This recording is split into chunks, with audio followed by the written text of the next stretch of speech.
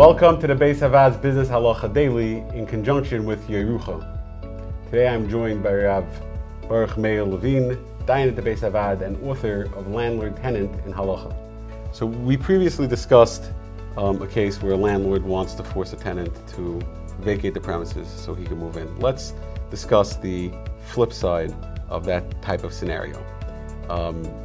Tenant is living in an apartment. He's in the middle of a 2-year lease. He's 6 months in, and I don't know, he's moving out of town for whatever reason.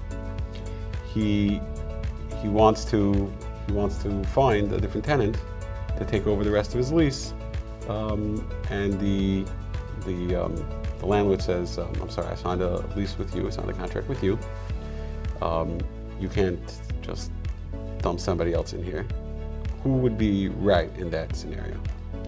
So the halacha is the Chav and Rama both paskin based on the Gemara that even though a tenant is responsible for the rent the full rent if he leaves early, but if he could find a suitable replacement for the landlord, so the landlord has no loss. So in that case, the tenant is not responsible for the rent anymore. And just to point out, this would even be if the lease says that the tenant cannot sublease the apartment. So meaning the tenant, when the lease says that the tenant can't sublease, it means the tenant can't force someone into the property. You can't force a sublease. But if the tenant has a suitable replacement, even though he can't force a suitable replacement in, but he could tell the landlord, "Lamaisa, you're not having a hefsid because you have the option of getting this replacement, so you don't have to take him. But the bottom line is you're not having a hefsid, and therefore that would be enough to pater the tenant from paying the rent anymore." So let's just see, can we extend that maybe even a little bit further? The apartments in, let's say, a place like Lakewood, a really hopping rental market, and the tenant wants to move out, and he tells the landlord, he says, "Look, I'm not causing you a hefset, I'm not causing you a loss by moving out. Minimal hishtadlus, you're finding another tenant, you can maybe even get more money."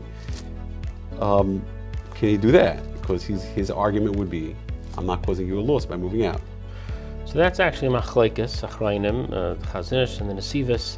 In this case, who is achrei to take care this tircha of finding the other tenant?